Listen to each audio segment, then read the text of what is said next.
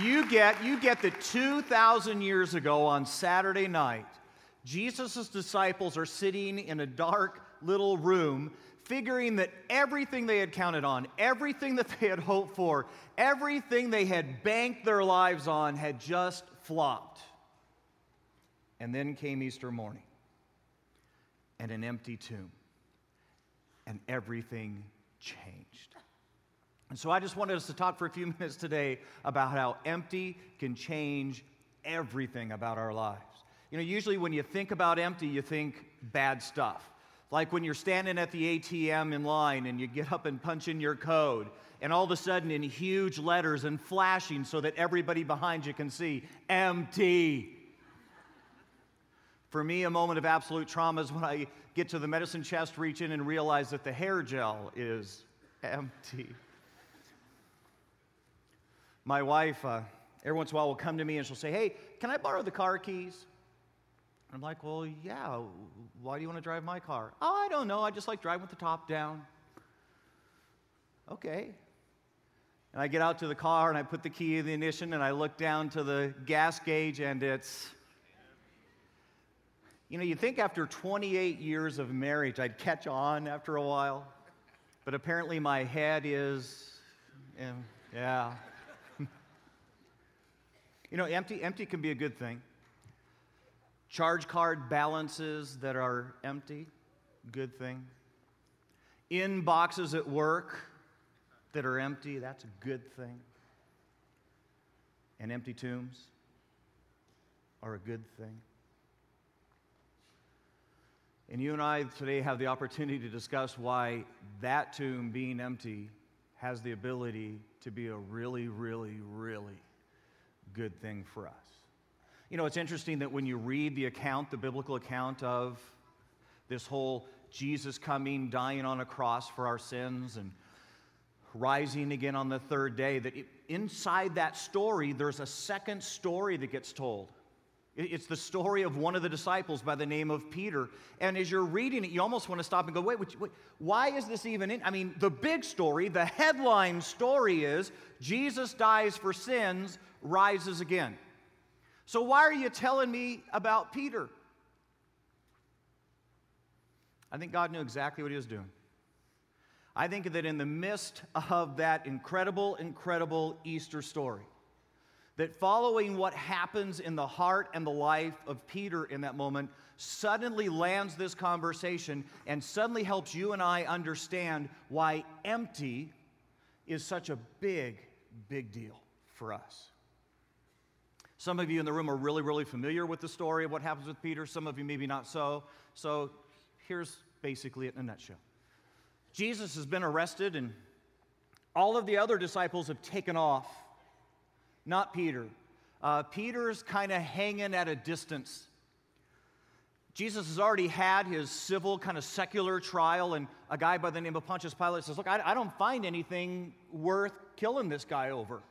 So now the religious leaders of the day have said, "Okay, we'll take care of this." And they've dragged Jesus off to a religious trial in a place, the Sanhedrin, and they're actually holding court in the high priest's home. Peter is sitting outside in the kind of the front porch, the courtyard area, and you got to realize no windows, so he can hear the trial going on inside. And as he sits there, a little girl comes walking up to Peter. Says, "Wait a minute, I was at Bible study last week. You were there, you were passing the offering plate."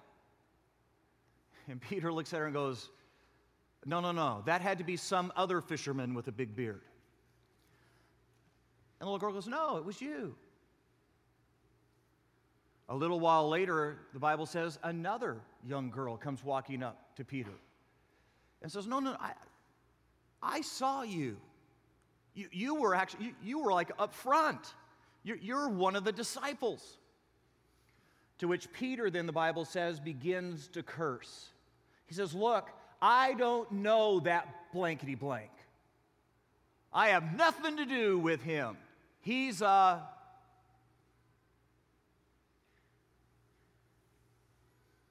The crowd sitting around Peter in that moment and hearing the conversation with the two little girls then says to him, "Dude, You've got that whole country accent thing going on. I mean, it's pretty obvious you're from Galilee, and I mean, that's where Jesus was from, and this is the big city. You got to be one of his disciples. And the Bible says now that Peter began to call down curses upon himself. If I'm one of his disciples, then let my mother.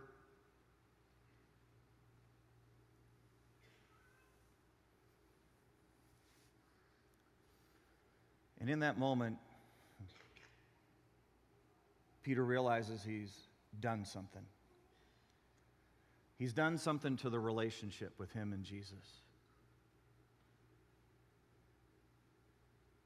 And he's not sure it's ever going to be quite the same.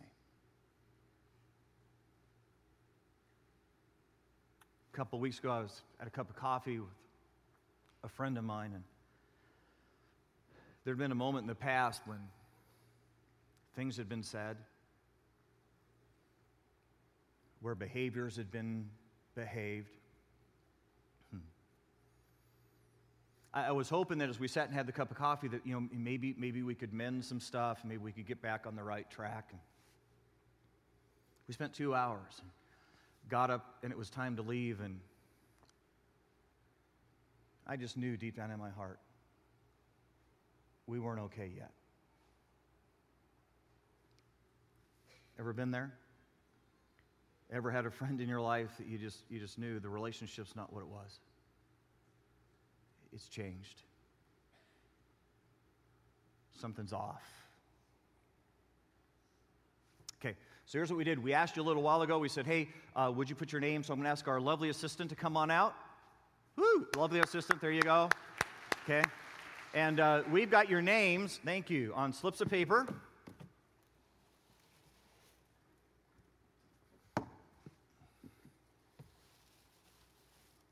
Oh my God, we got people falling all over the place. All right. Oh.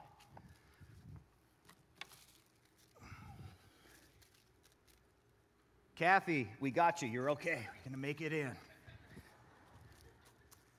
Karen, you're in. Okay. So, what if we change this? What if instead of this being everybody in the room's name, what if the only name is your name?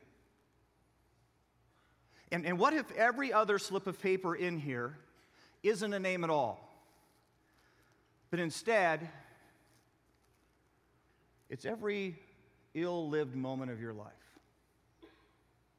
That when you blew it, when you gossiped about that friend, it was written down, ripped out of the ledger, tossed in.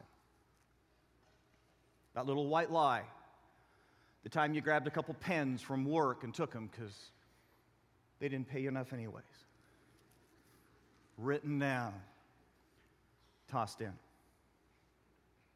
And what if every other slip of paper was a moment in which you and I did something that wounded our relationship with God, that made it not quite okay anymore?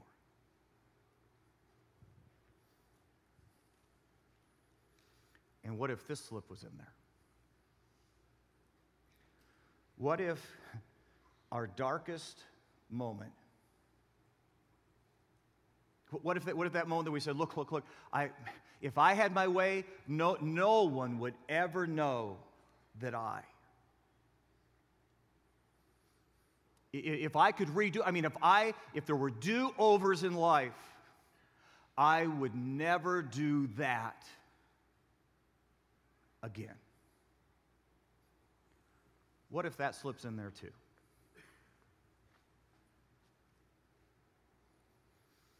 And you get that if we were honest today, if we were just going to say it as it is, there is not a human who has ever lived on the face of the earth who doesn't get, I've got a ledger. And truth be told, my relationship with God, it's not quite right.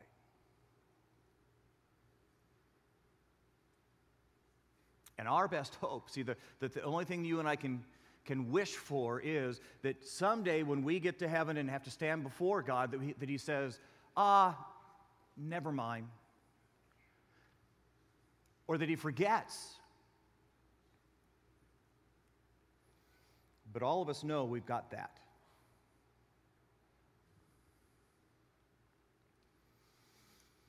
In this moment, Peter's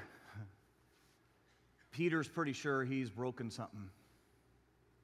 He's broken something really big. And he's not sure it can be fixed. I remember the first time in my son Joshua's life when he broke something that couldn't be fixed. He was 5 years old, and he was crawling around on the counter inside of our bathroom, and he knocked Lisa's shaving cup off of the counter, and it fell on the ground and broke into a million pieces. My wife has got a follicle challenge. No, I'm teasing. She'll kill me now. It was her grandfather's shaving cup. You know what I'm talking about, the little cups, and it's got a little soap and a brush and the thing. It was her grandfather's shaving cup. And every single summer when Lisa was a little girl, she'd go and spend the summers with Grandpa. One of the highlights of her life. And Grandpa was one of these old school guys, and he's the kind of guy that would have said to you, you know, if God wanted me to fly, he'd invented airplanes before I was born.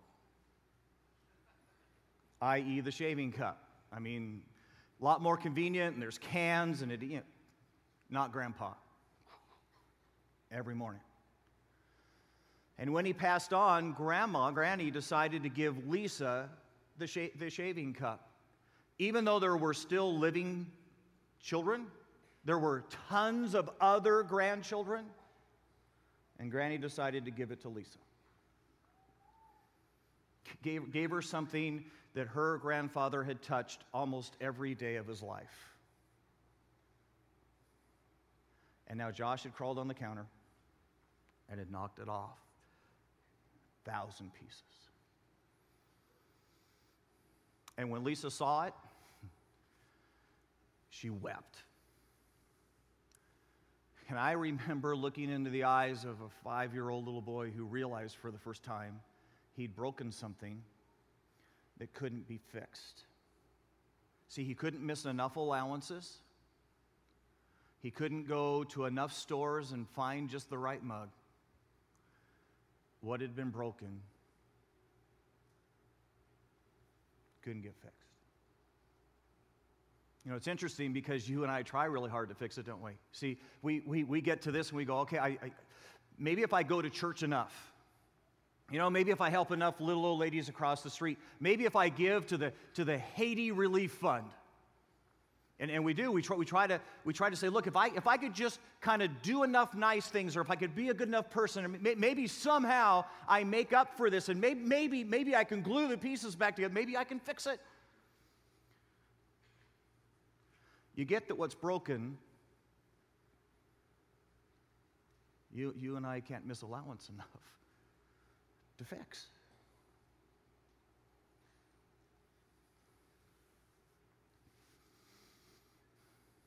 You can just imagine the other disciples talking to Peter in that moment. Peter, look, think about it. Jesus said he's going to a cross. Jesus said he's going to die for all of our sins. Jesus said this gets fixed. He fixes it. And Peter's response, how do you know? I mean, how do you know? How do you know that Jesus dying on a cross works? I mean, everybody's going to die. So why is this death any better than any other death? How do you know? So we just get to heaven and we hope it worked?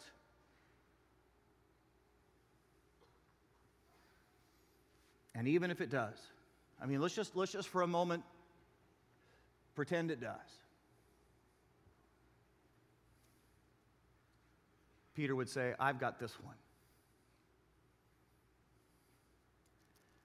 I denied the Son of God in the moment he needed me the most. I mean, I sat there just a couple hours ahead of that and looked at him and said, I don't know what the rest of your disciples are going to do. I don't care I will stand with you, Jesus. And then, in the face of a couple little girls, I ran. There's no way that one makes it to the cross. He may have considered all the other stuff. There's no way he thought that one. Which is an interesting moment for us because there are some of us in the room who would say, I don't have one. And I got a bunch. I got a bunch that if I could just clean them up, if I could just get them back, if I could just somehow, then maybe I'd be good enough and Jesus could take me then. See, there's some of us in the room. There's more than one. And then, you ready? And then comes empty.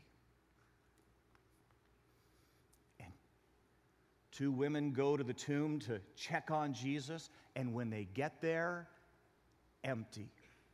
And here's the interesting moment. That Jesus, as he gets to heaven, turns to the angels who are going to talk to the women at the tomb. And he says to them, look, when you go, there's a message or something you've got to say. It's the most important thing that you can say. So say this when the women come to the tomb. Grab your Bibles. Mark chapter 16. Mark chapter 16.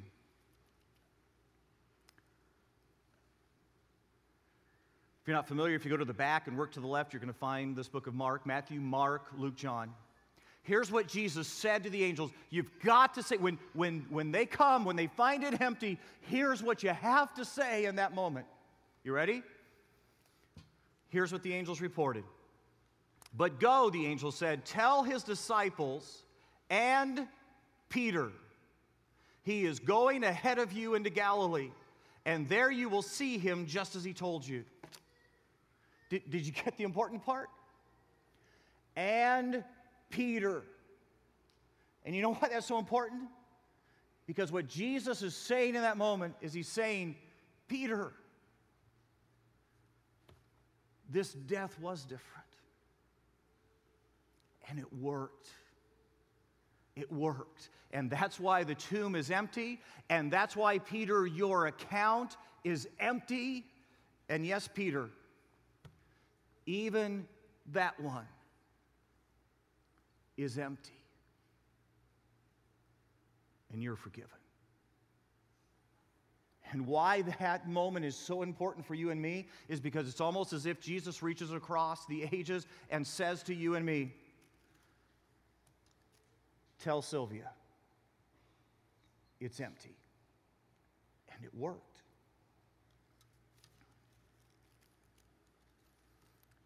Tell Caitlin, it's empty.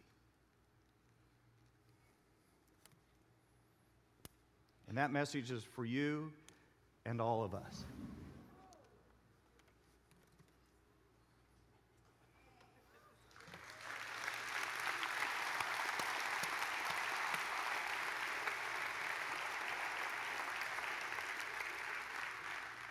And guys, the answer at the end of the day is, empty is really, really good.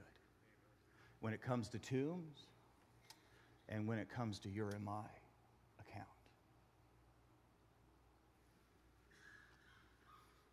I had another cup of coffee. You guys are going to think I'm always in conflict with somebody, but this cup of coffee was night and day different than the last one. There were really cool words said. Words like, I'm sorry. I was wrong. Will you forgive me? And I will tell you that I got up from that coffee and two friends were okay again. You get that that is the message of Easter. Jesus is saying, look, you're right, it's broken, and you did, and you can't. But you and I could have a conversation because the tomb is empty, and it worked. And all I need to hear, all we need to say to each other is, I was wrong. And I'm sorry. And would you forgive me? And see, I'm thinking when you and I run into a Savior who makes accounts empty, it's probably appropriate to say to him, and I'll follow you too. So here's the deal. We're going to bow our heads together in just a few moments. Some of us in this room, some of us are Christ followers, and you've already experienced empty. And I just think you ought to take the next few moments in prayer and just say, thank you for empty. Thank you for empty tombs. Thank you for empty accounts. But there are some of us in this room who've never experienced empty. And you get that it's as close as a prayer away. You could get to empty. I was wrong. I'm sorry. Will you forgive me? And make it empty. So let's bow our heads. And if that's you and if that's where you're at, I'm just going to invite you to pray this prayer quietly in your seat. That prayer would go something like this. Dear Lord Jesus, I've got stuff. See, I get it. My ledger book, I've got a lot of slips of paper. And you just need to hear me say, I'm sorry. I was wrong. Will you forgive me? Would you come into my life right now and would you take away all those things that I've done to wound the relationship? The best thing that could happen to me is for you to make my account empty today. And I'm just saying, if you would do that, I would follow you. I'd obey you. I might even die for a Savior who can make empty. This I pray in the precious name of Jesus.